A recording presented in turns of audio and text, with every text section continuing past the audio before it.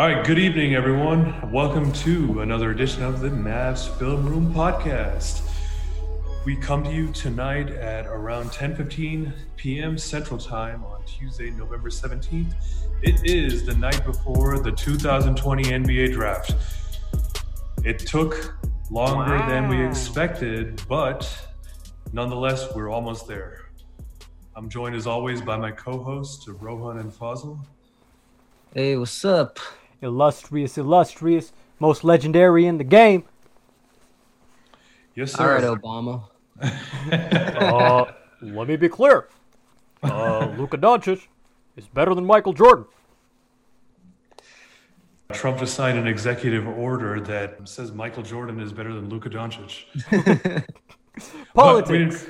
Politics. We did not come here to talk about politics. In fact, we came here to talk about the NBA draft and specifically the Mavs transaction potential surrounding the NBA draft. Yeah, the Mavs haven't done much, have they, guys? And it's kind of been depressing everyone on Twitter.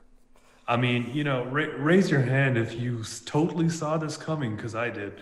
But you know what? In the Mavs' defense, and I want to be clear, I'm not being paid by the Mavs to say this, but in their defense, I think given the condensed nature of this offseason, the types of deals that needed to go down, like the Chris Paul trade, and then, of course, the few deals that went down with Drew Holiday and Bogdan Bogdanovic and Robert Covington, I think certain teams like the Mavericks are sort of waiting to get a sense of where things stand on the NBA front with teams who have already made deals and what the fallout from that is, especially when you consider the Mavs can really only trade their first-round pick during the draft, given the rules that surround trading first-round picks. They're not allowed to trade it until that point. And actually, the Mavericks will not be able to trade a first-round pick prior to the draft until the year 2027. So, guys, we'll be 30 years old the next time the Mavs can trade a first-round pick prior to the draft.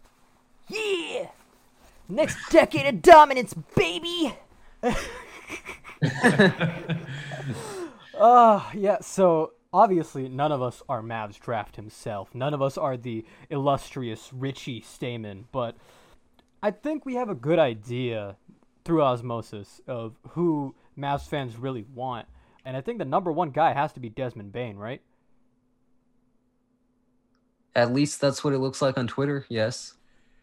Yeah, I think Bane makes a ton of sense when you consider the fact that he's a four-year player in college, so he's a guy who's like more or less a finished product at this point. But when you watch his film, he definitely strikes you as a guy who has a very good feel for the game, has a very solid jump shot, which is always valuable, especially for a team like the Mavericks, and one who has an NBA-ready body. So he's not really a guy that, we've seen the Mavs draft in the past where it's like a 2 or 3 year project that they usually never see through. Like This Bane is not is a Justin Anderson situation, ladies and gentlemen. Yeah, funny that you mentioned Justin Anderson. I think Desmond Bane really reminds me of what the Mavs envisioned Justin Anderson becoming, but clearly never did. It really comes down to the versatility. I think it's very rare to see somebody like Desmond Bane in the late first round that it has that much of an upside. Yeah, I definitely think that if Bane was younger and was producing at this level, I think he would without a doubt be a lottery pick. Right, but the Mavs, obviously, having a great core already intact, really just need somebody who can be a role player or more. And for that reason, I guess, Desmond Bane's upside does give him, although he has a lower ceiling than a lot of the top guys, his upside and his higher floor, a lot of positives in playing next to a guy like Luka, who's already a high basketball IQ, was playing pro already. I think he's not going to miss a step. And I guess in terms of character, I can understand why the Mavs front office might prioritize him.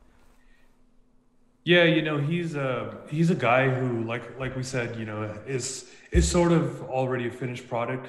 But the upside to that is he can step in from day one and be, a guy who plays like 20 minutes per game in this rotation. And I think it's important to understand that, yes, Bane is 22 years old. He's not 19 or 20 like some of the top guys are. But the Mavs aren't drafting right now to get the next face of the franchise. Like, they're drafting to get a role player who can step in and contribute. And the main advantages of that is it's a guy who is on a team-friendly contract for the next 4 years. And Bane is certainly a great player who fits that mold. Yeah. It also helps with the cap because obviously the Mavs are working mostly with the MLE right now. And we've already seen, and we talked about in the last episode, about the Jalen Brunson archetype. The players that play all 4 years, have a high basketball IQ, high motor. The Mavs really like those guys. Right. Good thing you mentioned Jalen, because I was about to say, yeah, Desmond Bane is going to be closer to Jalen Brunson than he will be to Justin Anderson. Although it's fair to know that Justin Anderson did play 3 seasons of college ball himself, and so did Jalen Brunson. But whatever it was, maybe it was just getting drafted to a shitty team and not being quite as good as anticipated. Justin Anderson's level of play obviously didn't live up to what we thought he would be, for the Mavs at least. Yeah. He was definitely a raw prospect. I remember in the early days of this production when I was writing those breakdowns, and when I go back to it, I can see the flaws. There are obviously holes in Desmond Bane's game, but I think it goes back to exactly what Jay was saying, and I think we all agree on it. You don't need a perfect 5-star blue chip prospect. Yeah, I mean, when you think about what the Mavs were when they drafted Justin Anderson versus what the Mavs are right now going into this draft, 2 worlds apart. I think with Justin Anderson, the Mavs were looking for a guy that, okay, could he be part of, the youth movement that they were trying to start in the twilight years of Dirk's career. Now they're literally trying to use the 18th pick, whether through the draft or the trade, to actively improve their supporting cast in anticipation for the fact that Luka is going to be signing a huge extension here in the next couple of years, and their window for improving is now, because once that extension is signed, their flexibility gets limited, right, a lot. So I know Desmond Bane is a pretty popular name when it comes to the Mavericks on Mavs Twitter. Seems like, just the combination of him being a DFW guy and the fact that he's such a fluid athlete already, it almost makes too much sense to pick Desmond Bane at 18. But there's a few other guys in the mix there, whether it's at 18 or potentially reaching and trading up. But there's another one that I want to talk about that seems like he'll be available. He's also pretty popular pick in some of the mock drafts that I've seen, and that's Josh Green, who is a forward out of Arizona. He's a freshman. Josh Green, I know that there was some conversations about whether he would be in next year's draft class or this year's. Him being in this year's draft class does definitely mean that he's a guy with at least some upside and some serious upside. But that being said, there are definite holes in his game, and that's why we talked about him after Desmond Bane. Fazil, what do you know about his weaknesses? From what I've heard, he's a pretty solid offensive player, at least in terms of his potential. He has some holes on that end as well. Yeah, probably the biggest hole in his game is his ball handling. That, I suppose, speaks to his limited creation ability. I think that's like one of the biggest legs up that Bane has on a guy like Josh Green, is just the ability to create. Because like we know from watching the Mavs this past season that creators is something that they are looking to add to the roster.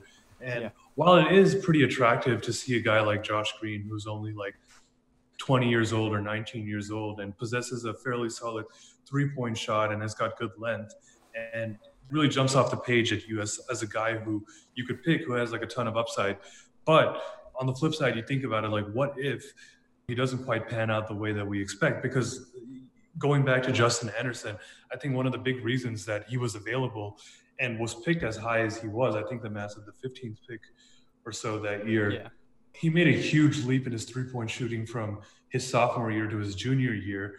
And a lot of people were thinking like, well, was that a fluke or not? And turns out it was a fluke, and he just couldn't shoot in the NBA. So while obviously Josh Green is a freshman, this sample size that we're seeing from him, how reliable is it? The questions still remain. That's fair. I think the thing that we have to, as Mavs fans, kind of understand is that Josh Green may be a guy that is being drafted a little too high at 18, but there's a definite possibility that the Mavericks don't stick with the 18th pick, and we'll talk about that more once we get through the prospects themselves. And in that case, I think if they specifically move down, he's a good choice. That also being said, I don't think you need necessarily a creator with that pick. But that being said, if Josh Green falls and he's a guy that you can get closer to 31 or the end of the first round, I would say there's very little downside to it, because next to Luka, if his shot is working or if it's at least serviceable, the spacing may take care of itself. I mean, that's really what the system is built towards. So in terms of the fit, I'm not necessarily concerned, but definitely in terms of that floor and ceiling, I don't think it's comparable to Bane at the very least. Definitely none of the more blockbuster guys that the Mavs might trade up to get even.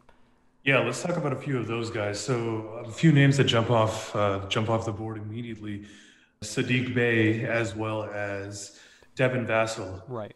I think we can all agree that they are probably out of reach of the Mavs unless they want to give up some assets to trade up. But I think it's still worth talking about them because they do, fit the mold of a player that the Mavs do need. Yeah. Obviously, my question comes down to who do you think even gets us a pick that lands a Sadiq Bey? Like, I'm not confident about that.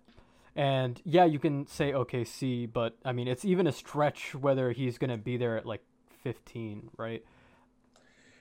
I think the issue with this draft is there's a lot of guys, I think, from the end of the lottery down to like 20 that could honestly be picked anywhere in that range.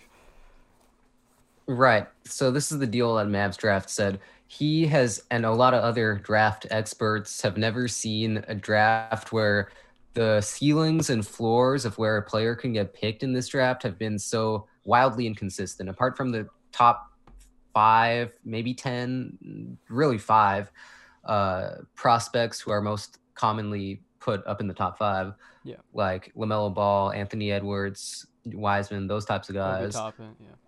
Obi Toppin, right. You can have a player that's projected anywhere from number 5, number 6, all the way to out of the draft. Yeah. So it's just tough. If you want a specific player in mind, instead of saying, hey, we should go after whoever the hell falls to us, that's when you trade up. That's when you should trade up. And to get Sadiq Bey, I'd say a pretty good way to do that would be perhaps to trade with Phoenix, who possesses pick number 10 still after the Chris Paul trade.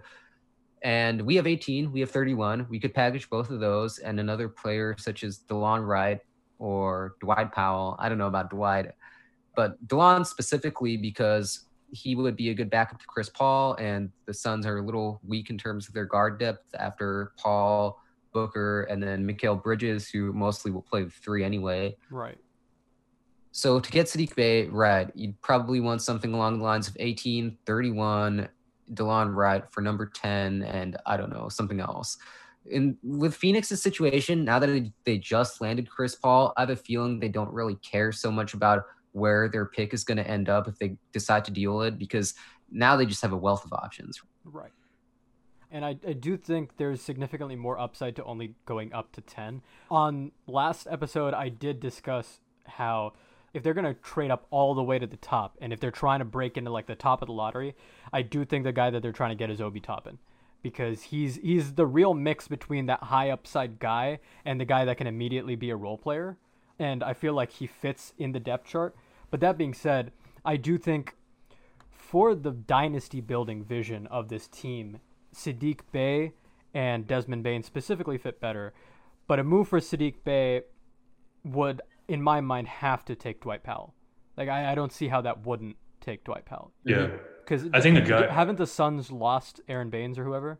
Like, they don't have him on the roster, right? He's a free agent. He's a free agent. He's a free agent. So I think certain people are expecting them to lose him this offseason, but it's still unclear as to what will happen. But yeah, I mean, that's a good point. I do think if the Mavs do want to get up to, like, say, pick number 10 with the Suns, it is going to cost them. And to Fazl's point, he did mention DeLon Wright. I think it might cost a guy like Jalen Brunson. Jalen Brunson, on the note of, Mavs trade assets, is probably like the biggest wild card right now. Yeah. Because, Brunson is one of their younger guys. He was picked the same year as Luka. And I think he's still kind of a wild card, like even as to how he fits on the roster, given that he missed so much time with the shoulder injury last year. So I do wonder what his value is in the trade market, and if it could help the Mavs move up in the draft or land a better player because he qualifies as quote unquote young talent. I actually agree with you there. I think he actually has a decent amount of value for the Mavs. And I think primarily that's because any point guard that can exist in Rick Carlisle's system, I think other GMs in the league are going to look at that and be like, hey, that's a pedigree right there. That's a pedigree that matters. If a young guy's coachable, I mean, that's just something that you don't necessarily see all that often. So yeah, he's certainly a good player. And I think if he can get the consistent reps, we'll really get to see how, what kind of player he will be going I forward. definitely see him as more of like a Shabazz Napier type Brunson. Like Yeah. if the Mavs trade him, he could very well end up being like a journeyman, and I think he could succeed in that, quite honestly. Yeah, he's kind of an old school point guard that I think his ceiling is being like a floor general for a bench unit of some team. I don't think he would ever become like a consistent starter. Yeah. The point is, Jalen Brunson is a wild card to both the Mavs' plans next season, as well as their desire to upgrade their roster right now. Right. Now that we've talked about Obi Toppin as well, I think the last guy that we can talk about, I would rather Fossil just talk about, because he brought him up on the last episode. That would be Alexei Pokusevsky, who is definitely one of the highest upside prospects in the draft, one of the youngest, if not the youngest. And he is described as sort of a unicorn type of player in the mold of Kristaps and so many other, well, not so many other, but, just the sort of big man unicorn player who can create for others, who can shoot out to the three-point line. You've never seen a stampede of unicorns before, Fossil? God, you're so unworldly and uncultured, my dude. Wait, so he's I'm sorry I'm not a fucking brony, Rohan. Friendship is magic, my friend. So he's like a 7-foot shooter from Europe. In other words, the next Dirk Nowitzki. It could be. I mean, but they say that about every single tall shooter from Europe, okay? Or Ryan Kelly in some offense. Andrea Bargnani. Not that I think Pokusevsky's going to be Bargnani. Scouting has gotten much better than that. So is training. That being said, he's a guy that's available, I think, at 18, right? Do you think he's going to be gone by 31? By 31, so. absolutely. I think so. We should talk about 31 also. But, on the note of Pokusevsky, I've seen him picked in some mock drafts with the Mavs.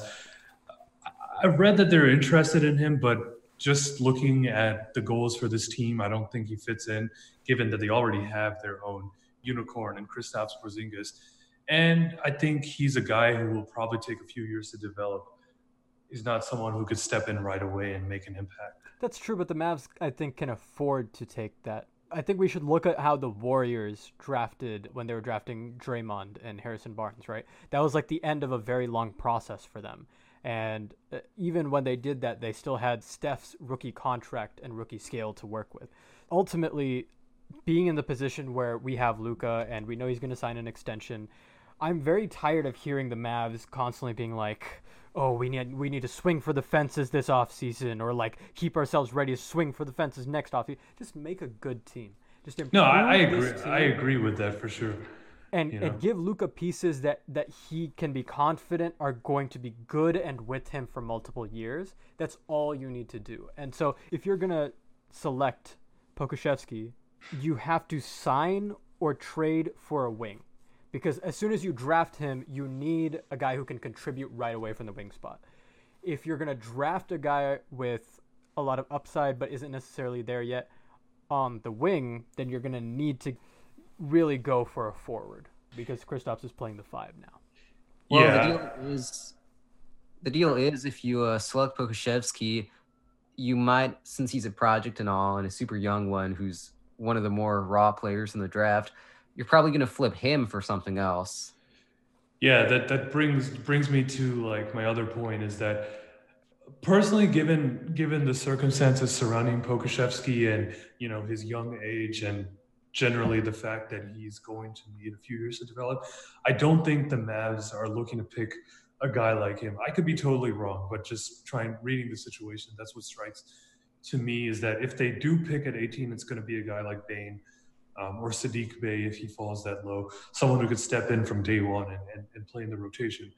With Pokusevsky, I have read that Oklahoma City is very, very hell-bent on selecting him due to his agent's ties with Sam Presti, the GM of the Thunder. So sort of reading between the lines, it almost seems like the Thunder are a potential draft night trade partner for the Mavericks. Yeah. The Thunder have a few guys like Kelly Oubre, Danny Green, Danilo Gallinari in a potential sign and trade. So all wings and players of the Mavs have expressed interest in at one point or another. And on the flip side, the Thunder are looking to move into a spot where they could get a guy that they really want, that they believe can help be part of their core that they're looking to rebuild here in the next few years. 31, if there's a trade, will probably be packaged with 18. But if it isn't, who do you think the Mavs are going to pick? Yeah, I'm not too familiar with some of the second round picks, as I'm not too familiar with the first round picks either. Again, I'm not Mavs draft, but I think None of us are. None of us are. Yeah, he's a unique talent, and shout out to Mavs draft for all the work he's put in towards the draft. Every year it seems like he's getting better, much like a draft pick. Wow. But yeah, a guy that I've noticed that seems to have fallen out of the first round in some of the earlier mocks is Jahmi'us Ramsey, who is a shooting guard, small forward from Texas Tech. Okay. There's a local connection. I mean, that's a big reason why I think people were aware of Desmond Bane, and also a big reason as to why he was such a good fit. So I think at 31, that could be comfortable, but I don't know much about him. Is he a low ceiling guy? Yeah, I think he's medium floor, low ceiling type guy. Like I think when you draft him, you're gonna more or less know he's only 21 years old. Okay. Actually, no, sorry, he's 19 years old. So for a second round pick, that is kind of a steal when it comes to age. Usually, second round picks are 4-year 21, players. Yeah. 21 to 23 year age. He's a plus 3-point shooter. I think is a pretty solid athlete too. So you get a guy who has good defensive potential, but I think there's probably a reason that he's fallen into the second round from the first round, namely his inefficiency when it comes to shooting, his general lack of efficiency as a player. I think he's a guy who is kind of a bull in that he takes a lot of shots, but isn't quite, a knockdown shooter. So, but I feel like in the right role, he could succeed. Yeah. I also think that there are going to be some people available in the second round in this draft that we were expecting to go significantly earlier. With how Richie has been talking about this draft, with what Fazal said earlier about how the ceilings and floors just being all crazy and wild, unlike anything we've ever seen before, I think it's very likely that we might even end up, if the Mavs still have the pick, getting somebody that we didn't think would be there. What do you think exists in terms of draft night moves for non-prospects? So, for example, Zach LaVine is somebody that we talked about in the last episode on Monday, and it's somebody that we love. We know Mavs Twitter, Dalton Trigg. Shouts out to you. Thank you for keeping Zach LaVine to Dallas alive, even when Kenny's trying to troll us and say that he's going to take the ball away from Luka. I think he was trolling. I don't think he was being serious. No, Kenny was definitely trolling. Yeah. Yeah. Do you think that there's a deal the Mavs can make for a guy of LaVine's caliber, or do you think that's just locked off at this point? It's possible. I don't want to say no because we have seen in the past the Mavs have surprised us with how little they gave up to get certain guys like Kristaps, for example. Right. Yeah, or even Luka for that matter. Yes, they had to sacrifice a first-round pick, but I mean, in retrospect, you make that deal 10 times out of 10. That being said, with Noel and Kristaps, those are both guys that their teams didn't have a lot of leverage in that situation. Their value was going down, and so those trades were made out of a sense of urgency. So, for example, the Justin Anderson one for Noel. I mean, although we did get better talent as a team, there's a reason why Noel was there, right? And Kristaps wanted out of New York. I don't know if Zach wants out of Chicago like that. Yeah, I think definitely if Boylen was still the coach, I would 100% think that LaVine would want out of Chicago, given the issues that he had with Boylen as a coach. Of course, that's not the case now, so that's a little bit unclear. I think we talked about a little bit yesterday on our phone call before the show, and even in NBA circles, what Chicago is going to do is one of the biggest mysteries right now. Who are they targeting in the draft? Are they planning a full-scale rebuild, or do they sort of like what they have? I mean, we know they like guys like Markkanen and Wendell Carter, right. But how does LaVine fit into those plans. That's unclear. And if they're more eager than not to ship him off for like a full scale rebuild, then I could see the Mavs swooping in with the 18th and 31 pick and maybe adding other guys. Like, of course, they would have to add a Hardaway and probably Jalen Brunson. Yeah. But I would think that's unlikely. So you're talking about guys on Levine's tier. The only other guy who I could think of potentially would be Bradley Beal, but for a bunch of reasons, including this new news with Westbrook and John Wall maybe being traded for each other, I don't think a Beal deal is coming anytime soon. And I just spat out a nice bar. Bars, baby. Yeah. Bars.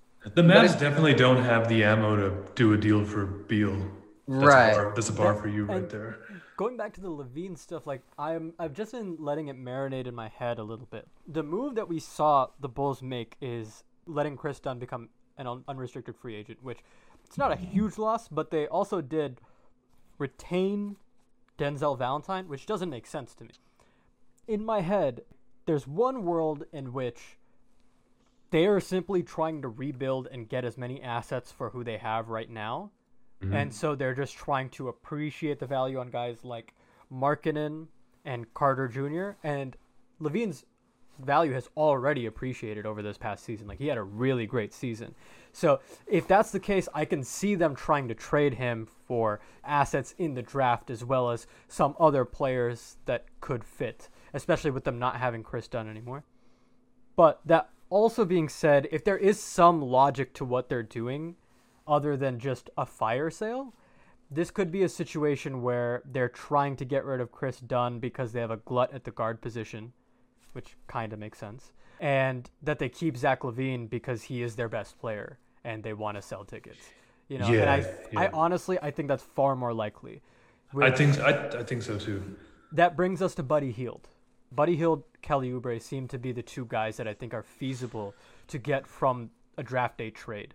I would have talked about Oubre with the Thunder, but yeah, I would add Oladipo into that mix too. Especially, I think Zach Lowe today on either a podcast or something of that nature said that Oladipo's trade value is basically zero right now. Like, him and Westbrook have like zero trade value. So, you know, when you hear something like that, you know, I think we've all said that we're not huge fans of Oladipo, but if you have a chance to buy low on a talent like that, it might make sense. On the note of Buddy Hield, I think that was a lot more likely before they made the trade with the Bucks last night with Bogdan and Bogdanovic.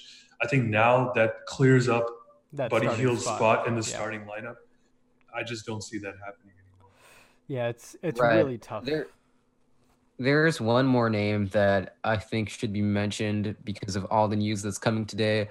Gordon Hayward, he might be on his way out of Boston. It looks like it. There were already rumors brewing that he was apparently going to maybe opt into his deal anyway because it's like fucking $30 million. Right. But he felt betrayed by the Celtics organization about his declining role, which doesn't make a whole lot of sense to me. But, you know, sometimes players are just irrational beings. We're all human, right? He was sold when he and Kyrie came there.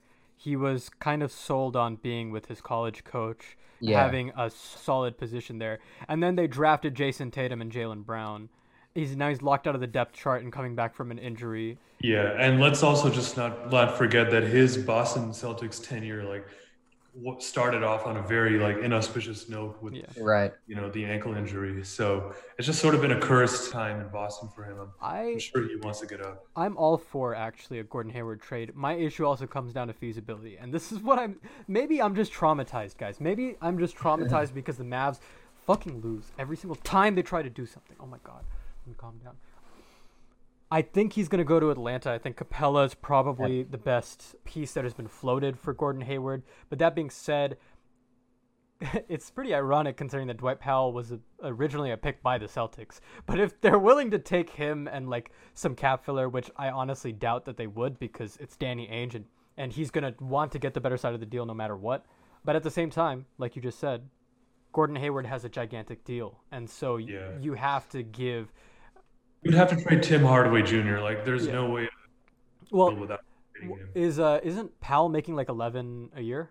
Roughly. I think so. And then DeLon is making 9, right? 9, yeah. So if you package them together, that's 20, and then I feel like you can kind of make up the rest of the 10. Probably with the MLE, right? Can you absorb that contract into the MLE? No, I don't think you can. I don't think so. Here's the deal, though, with Tim, and the thing that makes this a Mavs specific thing to look at is in the midst of all the Gordon Hayward news, it was let known that the Celtics were trying to lobby the NBA for extending the opt-in decision deadline to be Thursday afternoon for Hayward, which also lines up with Tim Hardaway Jr.'s opt-in decision deadline.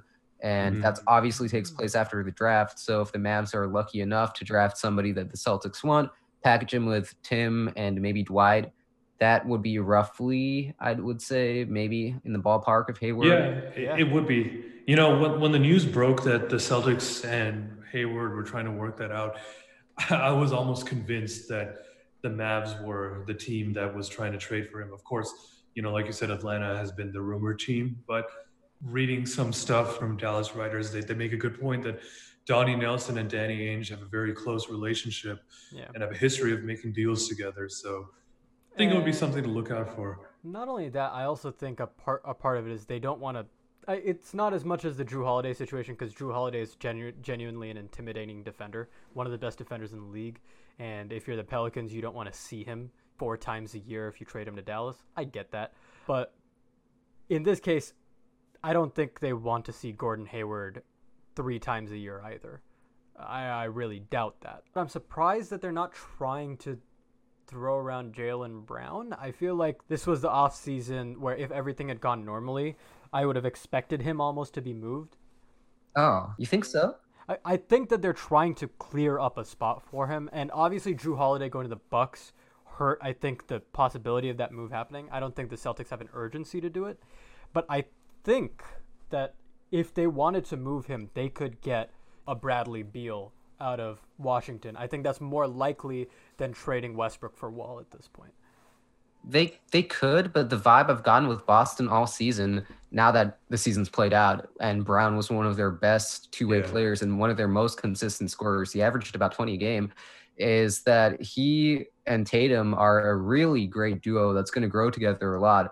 Those two, Marcus Smart, are probably their core 3 guys going forward. And if any of the big contracts apart from Hayward are expendable in terms of Boston, it would be Kemba Walker. I think weren't they trying to offload him? That news broke as well. Yeah, they were trying to replace him with Drew. With Holiday. Yeah. You know, I saw a report today that the Celtics are trying to, frantically trying to offload Kemba Walker and Gordon Hayward in an effort to get into the Harden sweepstakes. I don't know how true that is or not. Yeah, I doubt that. Because that's kind of along the lines of what I was thinking. Like, I was thinking that you would have to get rid of Brown if you wanted a guy like James Harden, if you wanted one of the guards that has to leave. But at the same time, those guys don't have a ton of value right now, and specifically in Harden's case, he's not going to get traded for months now. Yeah, I mean, the Rockets don't really have much of an urgency to move him, I don't think. The Westbrook one is obviously more urgent. Yeah. That being said, do you think there's anyone besides the Celtics that the Mavs are kind of trying to make a move with? I think OKC is probably, in my opinion, just based on what I've read, seems to be the most likely trade partner right now. We don't even know for sure if the Mavs and Celtics have talked. I'm sure they have, but I still don't know how likely that is. Because, you know, like I said, initially when the news broke, I was pretty convinced that it was going to be the Mavs. A few hours later, it got said that Hayward wants a multi-year deal, so any scenario in which Boston trades him would be a sign-and trade. So then I was like a little bit less certain whether it would be the Mavs, unless they're willing to go multiple years with Gordon Hayward, which means they actually do view him as a part of their team. And their long-term future. I actually don't mind that. I mean, look at Monte Ellis and Steph Curry, for example. Like, obviously, Luka now is better than Steph was at that parallel moment, obviously. But you need that second dude who may not be the Robin that takes Luka to the championship, but is still older, a veteran, has been through the league, and on top of that is a hard worker. And on top of all of those things, even though he is coming off of an injury history, he can still shoot pretty well, man. He's a really good offensive wing when he's healthy. Yeah, statistically speaking, I wouldn't go this far, but statistically speaking, Hayward looked like the exact same player he was in Utah with just a reduced usage rate. So I wouldn't make that comparison because I think he has it a lot easier in Boston now that he's not the primary scoring option. Of course. But just because of his situation, he's roughly as effective, I guess, by advanced stats. Well, even when qualifying that, I do think it is pretty impressive that your statistics and your analytics can be comparable on a team that is so much better and where you are a Absolutely. tertiary option. Like, that takes a lot of skill and knowing when and where to pick your shots, what role you're playing, all of that stuff.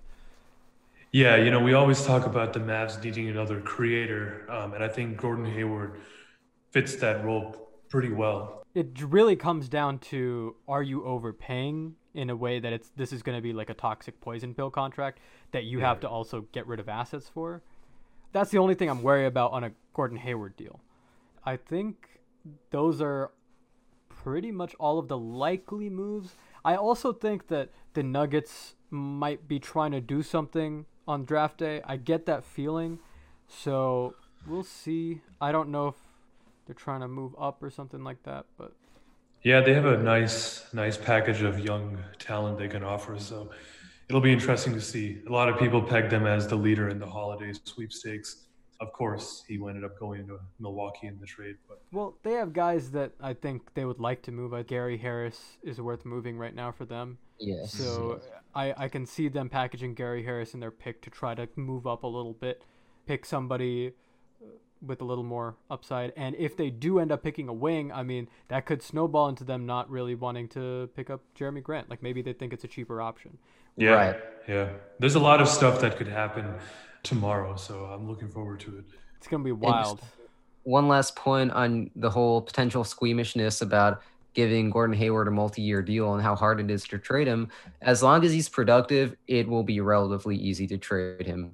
Like we see Chris Paul getting traded around year to year, even though he's on a huge ass contract and he's on the wrong side of 30 by quite a margin. So Yeah, Hayward, and- absolutely. As long as he's a good player, he can get traded. And if we're being honest, I don't think Gordon Hayward's next contract is going to be in the neighborhood of the $34 million that he's owed this year. I think it's going to be significantly lower.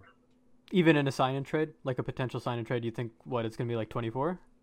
Yeah, I would think it would be closer to the 20 number because there's no way that a team trading for like a 30-year-old player that's coming off some pretty bad injuries would want to commit like $30 million per year. I think the compromise is like, okay, we'll offer you more years, but you're going to take less money. Yeah. Right. And honestly, if you give him a Harrison Barnes contract, I think that's stellar. Yeah. That's automatically an upgrade from last year. Might as well. Yeah. All right, guys, this has been Fossil along with my co-hosts Rohan and Jay, and we're glad that you got to listen to us talk about the draft and just shoot the shit about trade scenarios and free agency. And we hope to see you guys on a better note next time when the Mavs have definitely acquired Giannis Antetokounmpo, James Harden, Bradley Beal, Zach LaVine, and whoever the hell else. LeBron James. And don't you forget that Danny Green's podcast sucks. Yes. JJ Redick's podcast is better. It is. He had Dirk on there, so it's automatically better.